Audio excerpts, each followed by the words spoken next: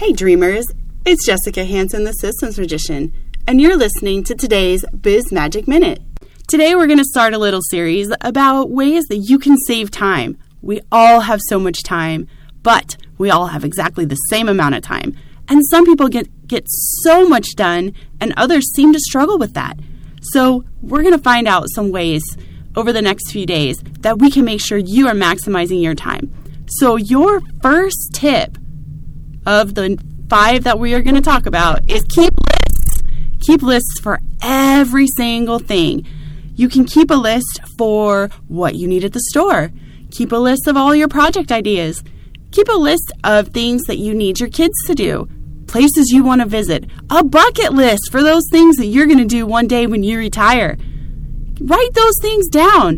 Why? Why does that save time?